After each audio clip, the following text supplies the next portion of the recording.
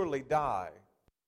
But you say, if anyone tells his father or his mother, what you would have gained from me is given to God, he need not honor his father. So for the sake of your tradition, you have made void the word of God. You hypocrites, well did Isaiah prophesy of you when he said, this people honors me with their lips, but their heart is far from me. In vain do they worship me, teaching as doctrines the commandments of men. Well, let's go again to the Lord in prayer.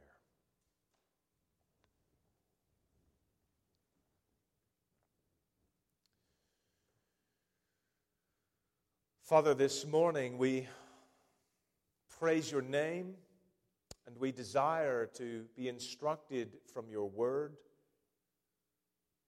You have given us your word as authoritative word of God. It is this word revealed at many times and in many ways through your prophets under the old covenant, and chiefly through your Son, whom you have exalted and sat at your right hand. You have spoken to your people in a myriad of ways, and we have now all of your word contained for us in Holy Scripture.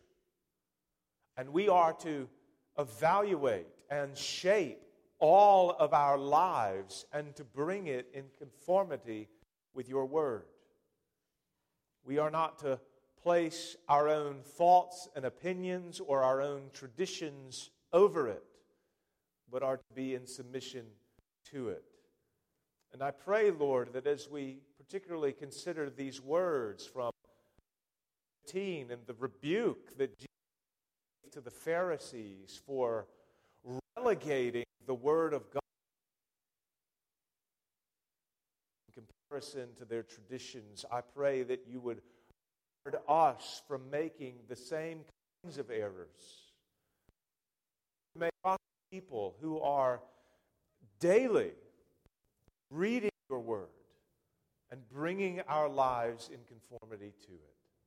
And I ask this all in Jesus' name.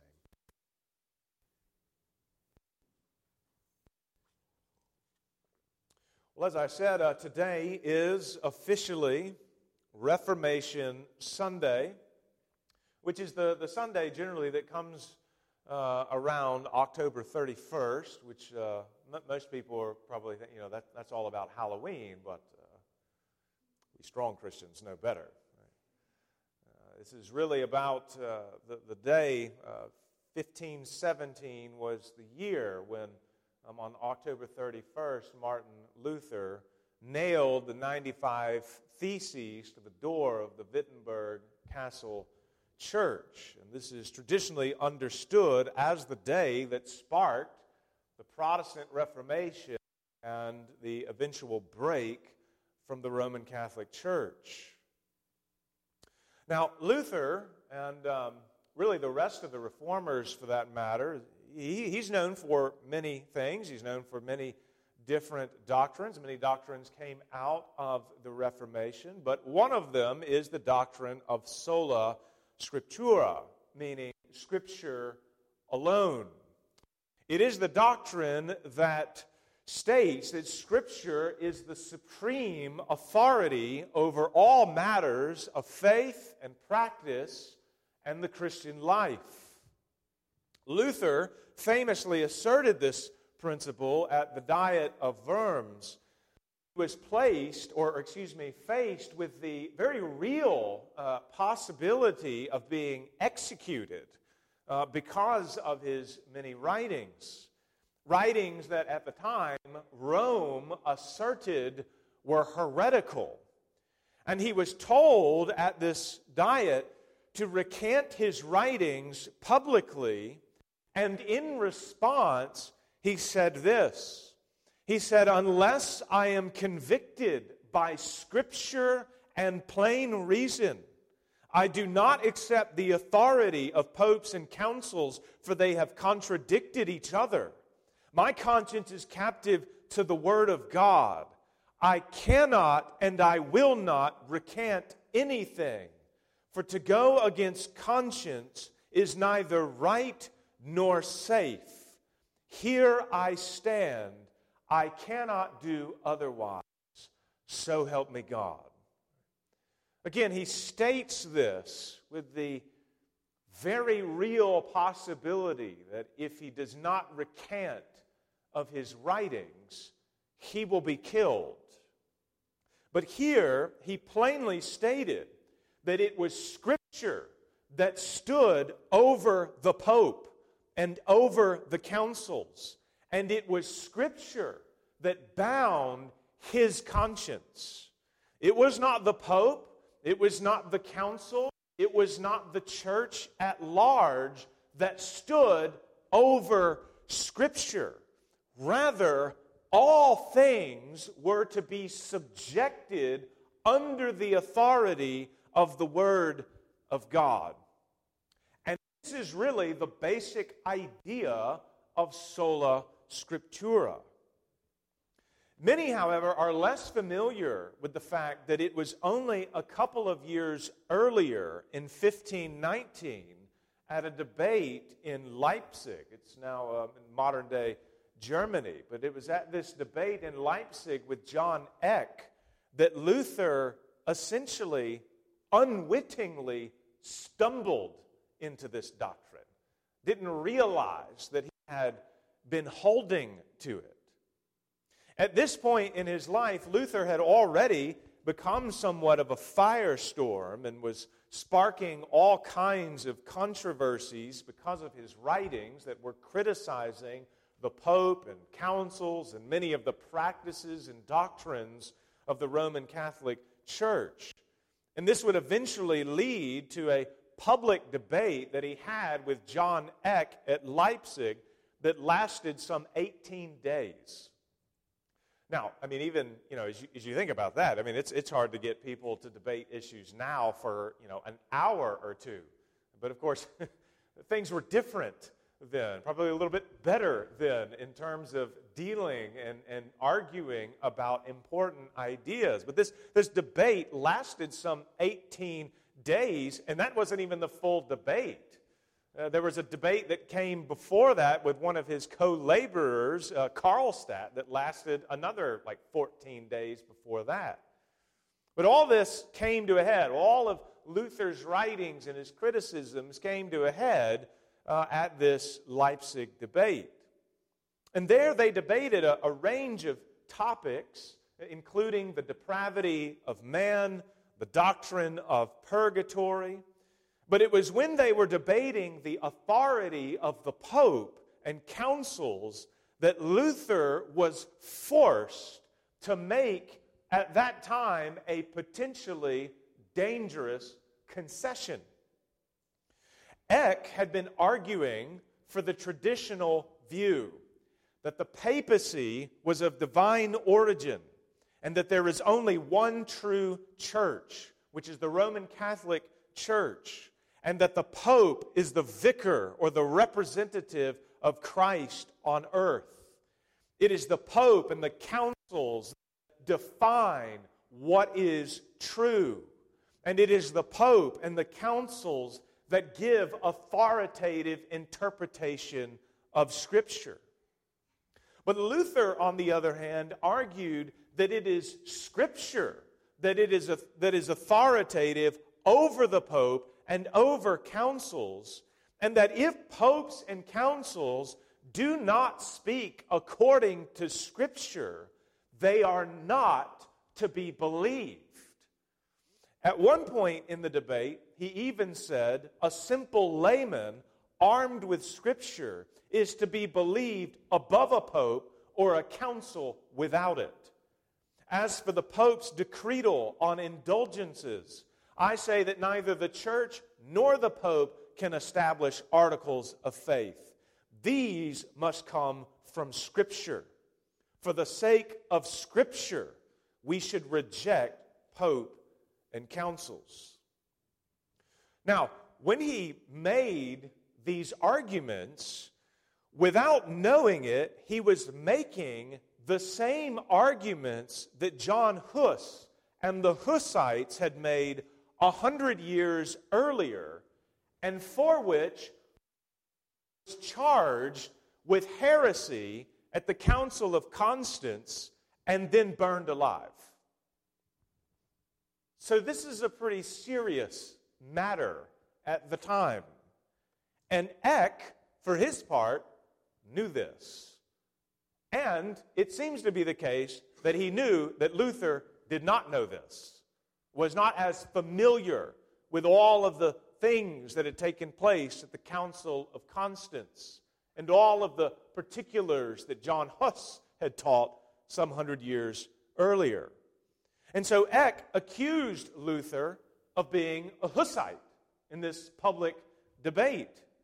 And Luther, in response, denied the charge, more so as a matter of reflexive impulse, because he knew that aligning himself with the Hussites, he knew it might mean death for him. And at least initially, he was under the impression that the Council of Constance had not erred in its judgments about the Hussites. But then they had a lunch break. And during the lunch break, Luther went to Leipzig's university library and he read the Acts of the Council of Constance. And what he discovered, to his surprise, was that he very much agreed with much of what Huss had taught and not the council's judgments. And so when he returned from lunch to the debate, to many people's surprise, he essentially conceded and said, "Yes, I am a Hussite." At which point, the host of the debate, Duke George, as he thought of all of the past conflicts with the Hussites that had ravaged his land, many of them had broken out in violence. As soon as Duke George heard the concession of Luther, "I am a Hussite," he jabbed himself in his own ribs and yelled out, "The plague! The plague!" fearing that there would be yet another return of everything that had ravaged his lands. No one, including Luther himself, had expected that Luther would align himself with condemned heretics in the Hussites. But he could not accept the authority of popes and councils over that of Scripture. After the debate, Luther would read more of Huss, and he would later say in a letter, "I agree now with more articles of Huss than I did at Leipzig." And speaking of those who agreed with him, he said, "We are all Hussites," without knowing it. In fact, he would later even become known as the Saxon Huss. And some 500 years later, that, of course, is what we all are even now. If we believe that Scripture is the only ultimate authority that binds the conscience, then we have to say with Luther, we are all Hussites. But of course, this doctrine of sola scriptura is not something that we should hold to just because Luther taught it, or just because any of the other reformers taught it, or just because it came from John Huss or anyone else. This Reformation doctrine is to be believed because Scripture itself teaches it. That's what held Luther's conscience bound, the Word of God. And that's what I want us to see today. If we look at this passage from Matthew 15, I want us to see specifically that the Word of God teaches us that it is the supreme authority over all other authorities. And I want us to see how Jesus understood the authority of the Word of God, particularly in relation to other authorities, and most especially in relation to tradition. Now, in our passage in Matthew 15, there is, of course, a conflict that arises between Jesus and his disciples on the one hand and the Pharisees on the other. And this conflict is about the issue of ritual purity and defilement. The Pharisees, of course, were known as being some of the most strict Jews in the first century, one of the most strict sects of Judaism. And they influenced, by their practices and teachings, a vast amount of Jews that lived in Israel at the time. But what made them so strict was not necessarily that they kept all of the commandments of the Mosaic law. Rather, what made them so strict was that they had developed all kinds of traditions and practices that were additions to the law that they believed you should keep. In the example that we have before us, the Pharisees believed that everyone should wash their hands before eating. And of course, as we hear that, some 2,000 years later, we might think to ourselves, well, that sounds like a pretty good idea, You want to make sure that your hands are clean, you don't get any germs on you. You probably teach your children, wash your hands before you eat. But hygiene is not what the Pharisees are thinking about. This is not the emphasis on their teachings. What it was about was ritual purity. It was about defilement. It was about holiness. You see, in the Old Testament, the priests were required to wash their hands and their feet before ministering in the tabernacle and temple in the presence of the Lord. And this wasn't so that they wouldn't, track any mud or dirt or disease or anything like that into the temple. It was a ritual that taught them something. Much like when we look at baptism, right? Baptism is not about, bathing yourself and being clean. It's a ritual that teaches us things about the death, burial, and resurrection of Christ and our union with Him. And this ritual washing of the about being pure and undefiled before approaching the Lord. It was about being holy in the presence of a holy God. And we see this, in fact, in Exodus chapter 30, verse 20, by the fact that the priests are told to wash their hands with water so that they may not die when they come into the temple. To enter into the presence of God in a state of uncleanness, in a state of defilement, would bring His certain judgment against you. And so the priests were to do not just this ritual, but a variety of other rituals to offer sacrifices as well before they came into the presence of the Lord. But the Pharisees looked at these commands that were given to priests, and they looked at a verse like Exodus 19, verse 6, where God says of the whole nation of Israel that they would be to Him a kingdom of priests. And they developed the idea that everyone should wash their hands before eating. Everyone should conduct themselves as priests, even outside of the temple. And of course, as you think about this, the reasoning sounds logical. It sounds somewhat biblical. They're putting different verses and theological points together. It sounds pious. If God wanted the priests to do these rituals, clearly the rituals were a good thing.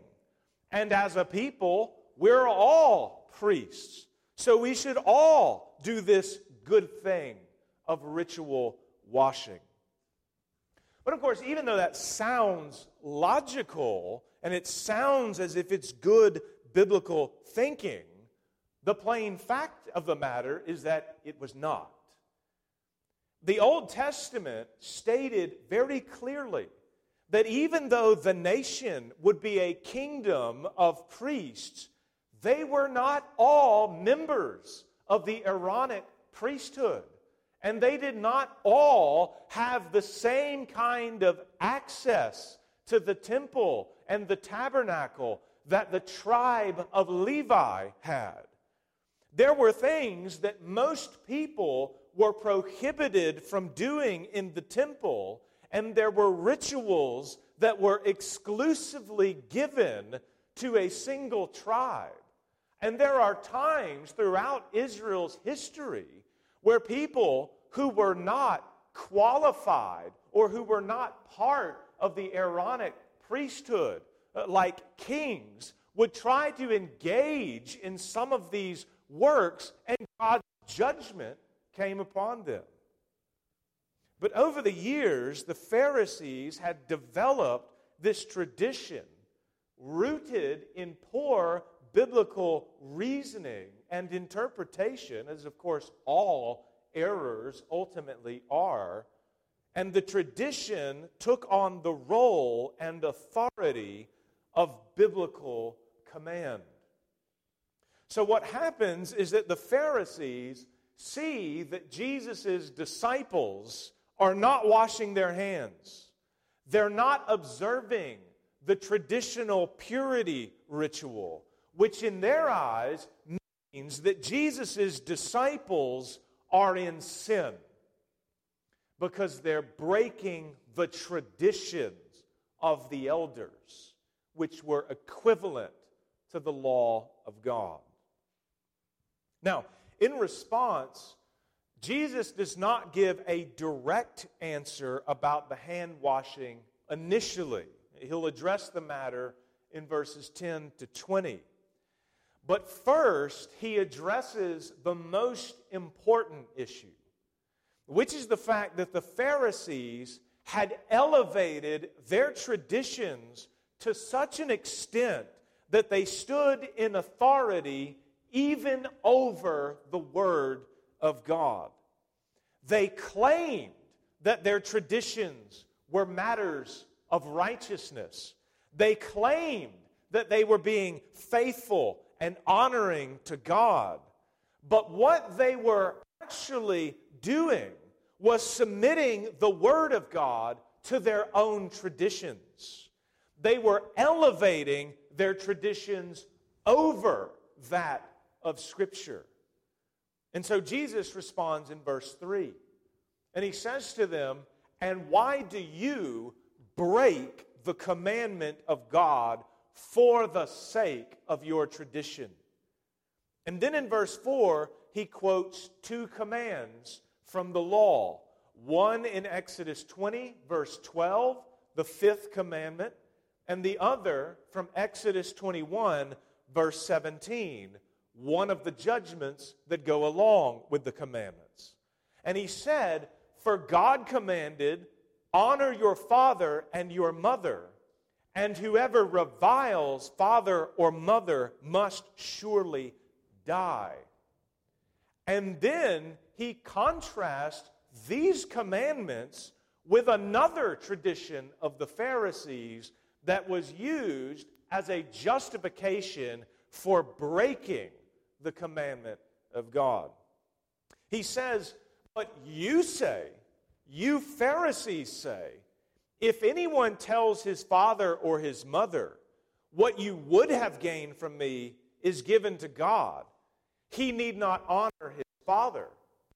So for the sake of your tradition, you have made void the word of God." What Jesus is speaking of here is what was known as the Korban vow, where property or possessions or sacrifices were at least said to be set aside for sacred use only. It was a vow that designated something of monetary value as a gift to God. And if you took this vow, the things that were considered korban could not be used for any common purposes. But what the korban vow was being used for in practice was as a religious excuse not to take care of your parents. So to honor your parents at a bare minimum means that when they get older, you are responsible for taking care of them, just as they took care of you when you were a child. Right? You're paying it back. You're showing honor to your parents by caring for them. But in order to avoid this obligation, which no doubt would require some financial support, usually through the use of property or possessions, the Pharisees would take the korban vow, they would designate their property for sacred use, and then they would not use it to care for their parents. It's given to God. You can't use it. I'm doing something more holy, right? more sacred with it. It was especially a wicked practice in order to use a religious excuse to justify not caring for parents and not obeying the Word of God. And so Jesus calls out the hypocrisy of the Pharisees. They are nothing more than those who honor God with their lips. They say they worship Him. They say they obey His Word, while their hearts are far from Him. They don't really want to submit to the Word. And so traditions are developed that have an appearance of godliness while denying the Word of God. But what I want you to see, especially here, is the position of authority that Jesus gives to the Word of God over and against any other authority, and particularly religious traditions that claim for themselves binding authority. It is Scripture and Scripture alone that sits in authority over man, over tradition, and over all claims of truth. The Reformers were right when they said that Scripture is the norm, that norms, all other norms. It is the ultimate truth, that all other claims to truth must be evaluated in light of. And this was not to say that if something wasn't found in Scripture, it couldn't be done or it couldn't be believed. The doctrine of sola scriptura does not mean that Scripture is the only source of truth, but that it is the highest. It means that everything else must be evaluated in the light of it, in the light of its explicit commands, in the light of its principles, in the light of its revealed history. And this is especially true when it comes to matters that bind the conscience. There are many issues, for example, that are really matters of indifference. It's what the Reformers also called adiaphora. These are matters that Scripture does not bind the conscience about, doesn't speak to. Some people, for example, tie their shoes differently, right? I only learned that once I became a farmer. There's multiple methods of shoe tying, right? And one person may tie it one way and they believe that they're making a much stronger knot, and the other may think they've got the quicker method, and you could debate that. And if you really got invested in that argument, I'm sure that you could discover the whole history of knot making. Scripture doesn't speak to that issue. That's a matter of indifference. You can tie your shoe however you want to. This isn't a conscience issue. But I think we also might consider as well the decision to pursue one vocation over another vocation. Someone who is wrestling with whether or not they want to be an electrician or they're going to be a plumber.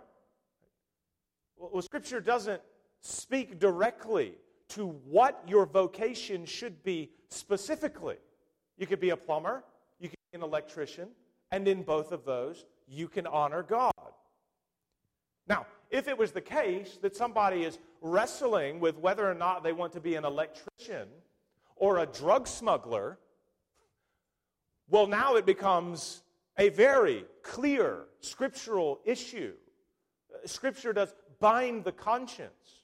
You would be breaking the law of God. You would be breaking civil law. You would be causing harm to others. You are, in that pursuit, in violation of the Word of God. And Scripture binds you on that very matter. But again, there are matters of indifference in which you have freedom to do a variety of different things.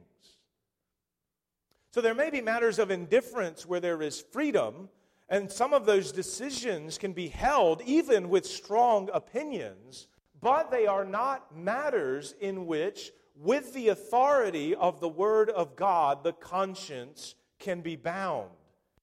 Again, if we think back to the Pharisees, right? If they had simply developed a practice of ritual washing, and they did this in order to remind themselves of the need to be pure and holy before God, there'd be no issue. There's no problem with that. We can develop all kinds of traditions for the sake of moral and spiritual instruction. Maybe during the Advent season, we determine to read a certain book leading up to Christmas, just to remind ourselves, particularly about the promises of God and the incarnation of Christ. And that becomes our tradition. And maybe we even commend it to others. We say this is what our family does on a regular basis. We commend this to you. Maybe it'll be helpful to you. But the moment we elevate that tradition to a position of binding authority, and especially if we use that tradition to set aside the Word of God, both of which errors the Pharisees committed, we have become, in the most technical sense of the word, legalists, and we have elevated our traditions over Scripture. Now, as I mentioned at the beginning, this was one of the key issues of the Reformation.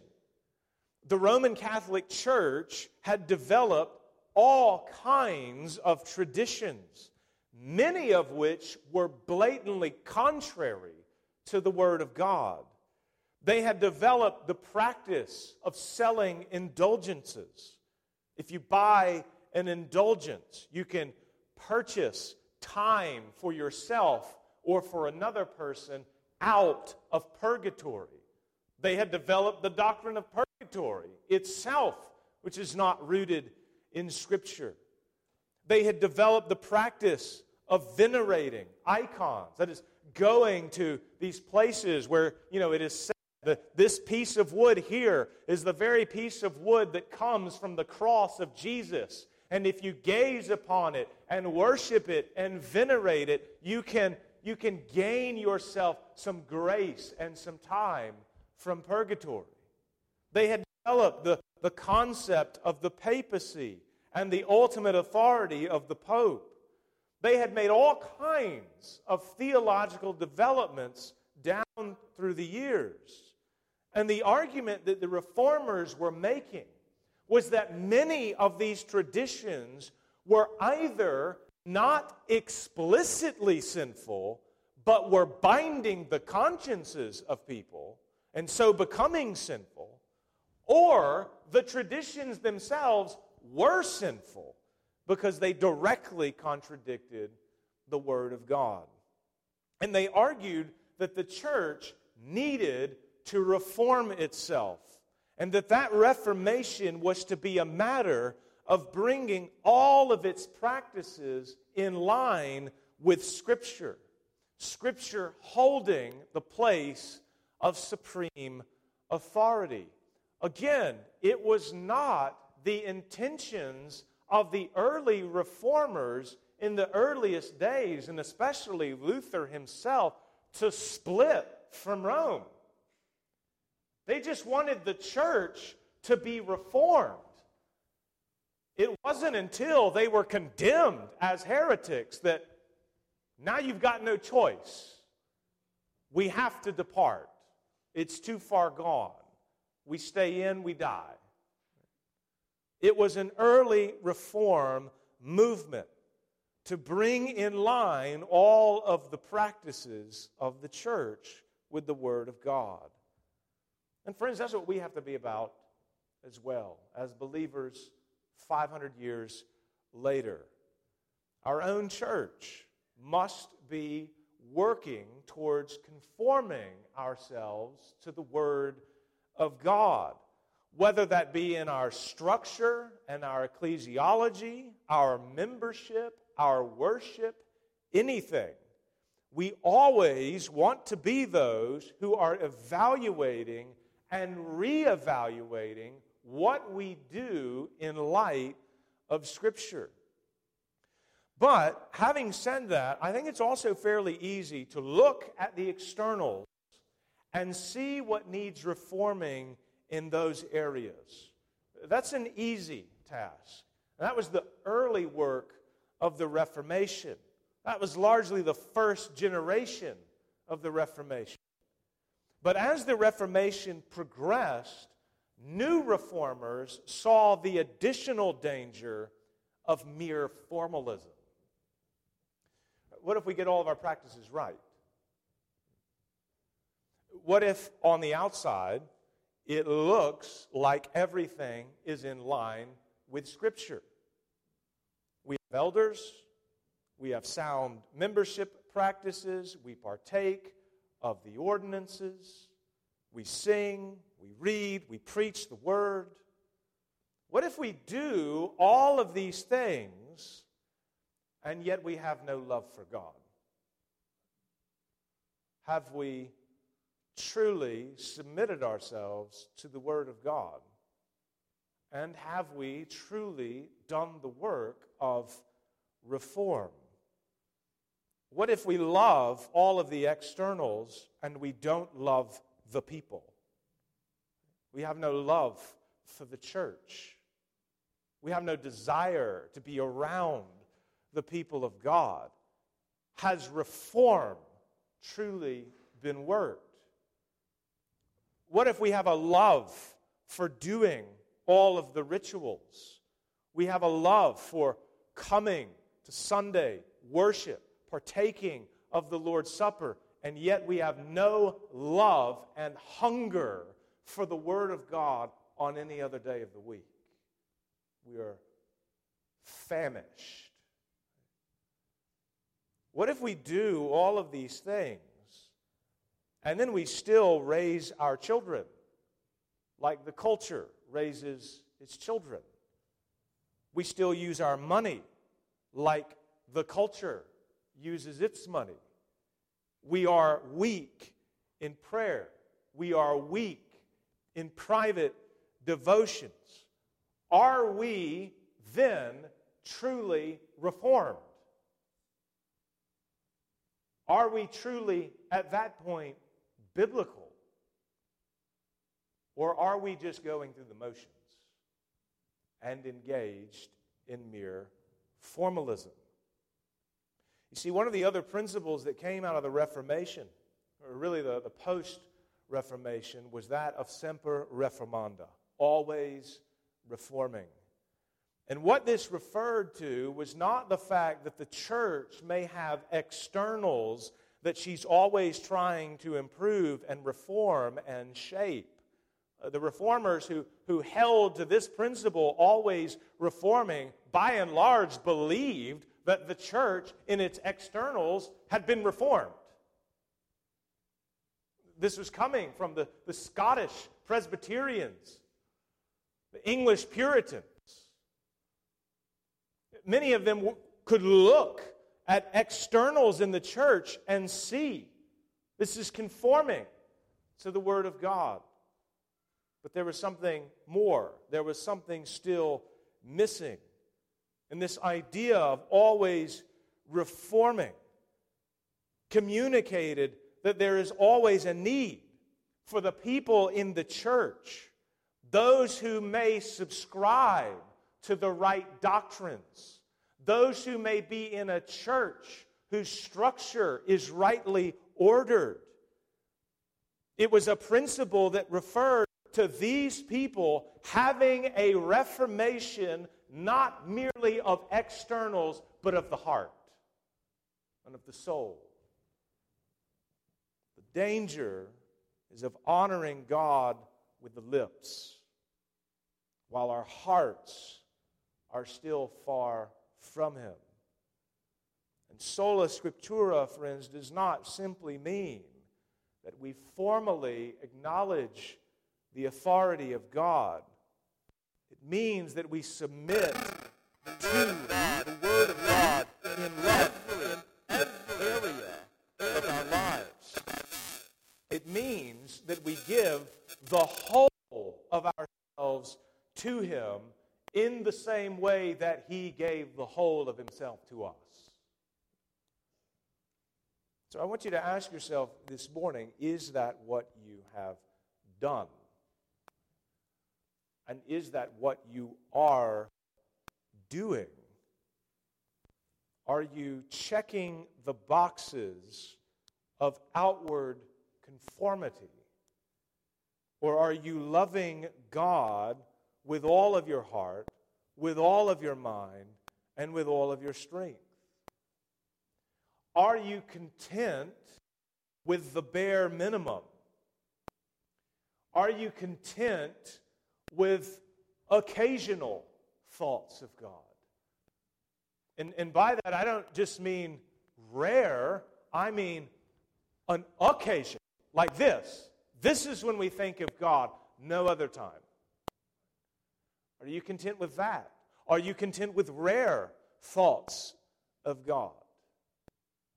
Is your current state of walking with the Lord, of having devotions with Him, of meditating on the Word of God, of being transformed by the Word of God, of conforming the whole of your life to the Word of God, of loving your wife in accordance with the Word of God, of loving your husband in accordance with the Word of God, of raising your children according to the Word of God? Are you content with that? Have you brought all of these areas, these spheres, under submission to the Word of God? And if you have not, well, then what you need to do, of course, is to repent. It is not simply to lament. Sometimes that's what we want to do. We want the worldly sorrow that brings about no change. We want to say, yes, I see this weakness that's in my life. I see this area. It's very sinful. I'm overrun with sin. Woe is me. What am I going to do? And then we do nothing. That's a worldly sorrow. Godly sorrow brings about change, brings about repentance. The very idea of repentance is that we change. We're not content with it anymore. And if there are areas in your life where you look at your own heart, your own life, and you are seeing these things that are not in submission to the Word of God, repentance is required, and repentance means that you are going to confess this to God and then change it from this day forward. You don't have to look back and see all of the errors that you have done. Those have been cleansed by the blood of Christ. You've been set free from your sin. Now from this day forward, go and sin no more. You look at the Word. You have the Word search you.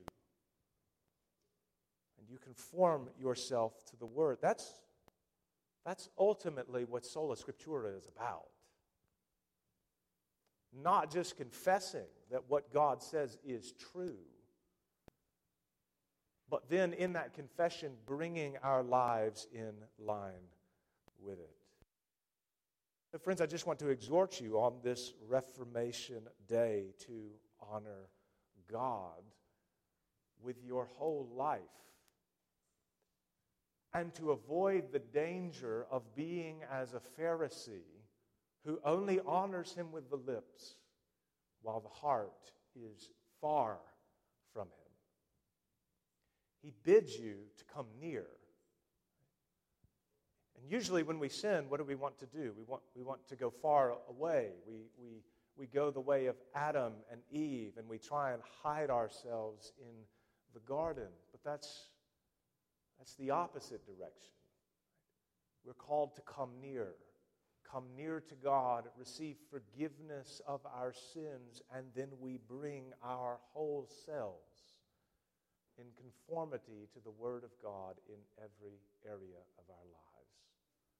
We honor Him not merely with the lips, but with our hearts. Amen.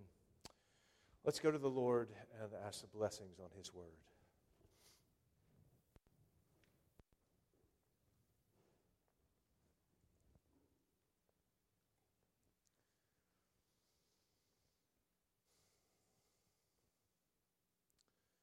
Father, would you search us? Would you try us? And would you use the light of your word to shine in the darkness of our hearts and to expose the sin that is there? That we might be those who cry out initially, "Woe is me." But after having our lips cleansed, after having atonement made in the blood of Christ,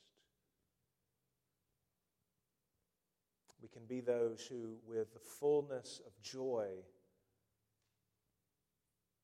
and with all of the forgiveness of sins, now live our lives in freedom and in conformity to your word.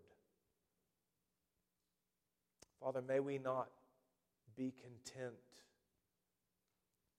with only being those who have professed faith in Jesus at one time. But may you, by your grace, by the Spirit of God, make us into a people who, in every aspect of our lives, are now seeking to walk with you and to obey your word.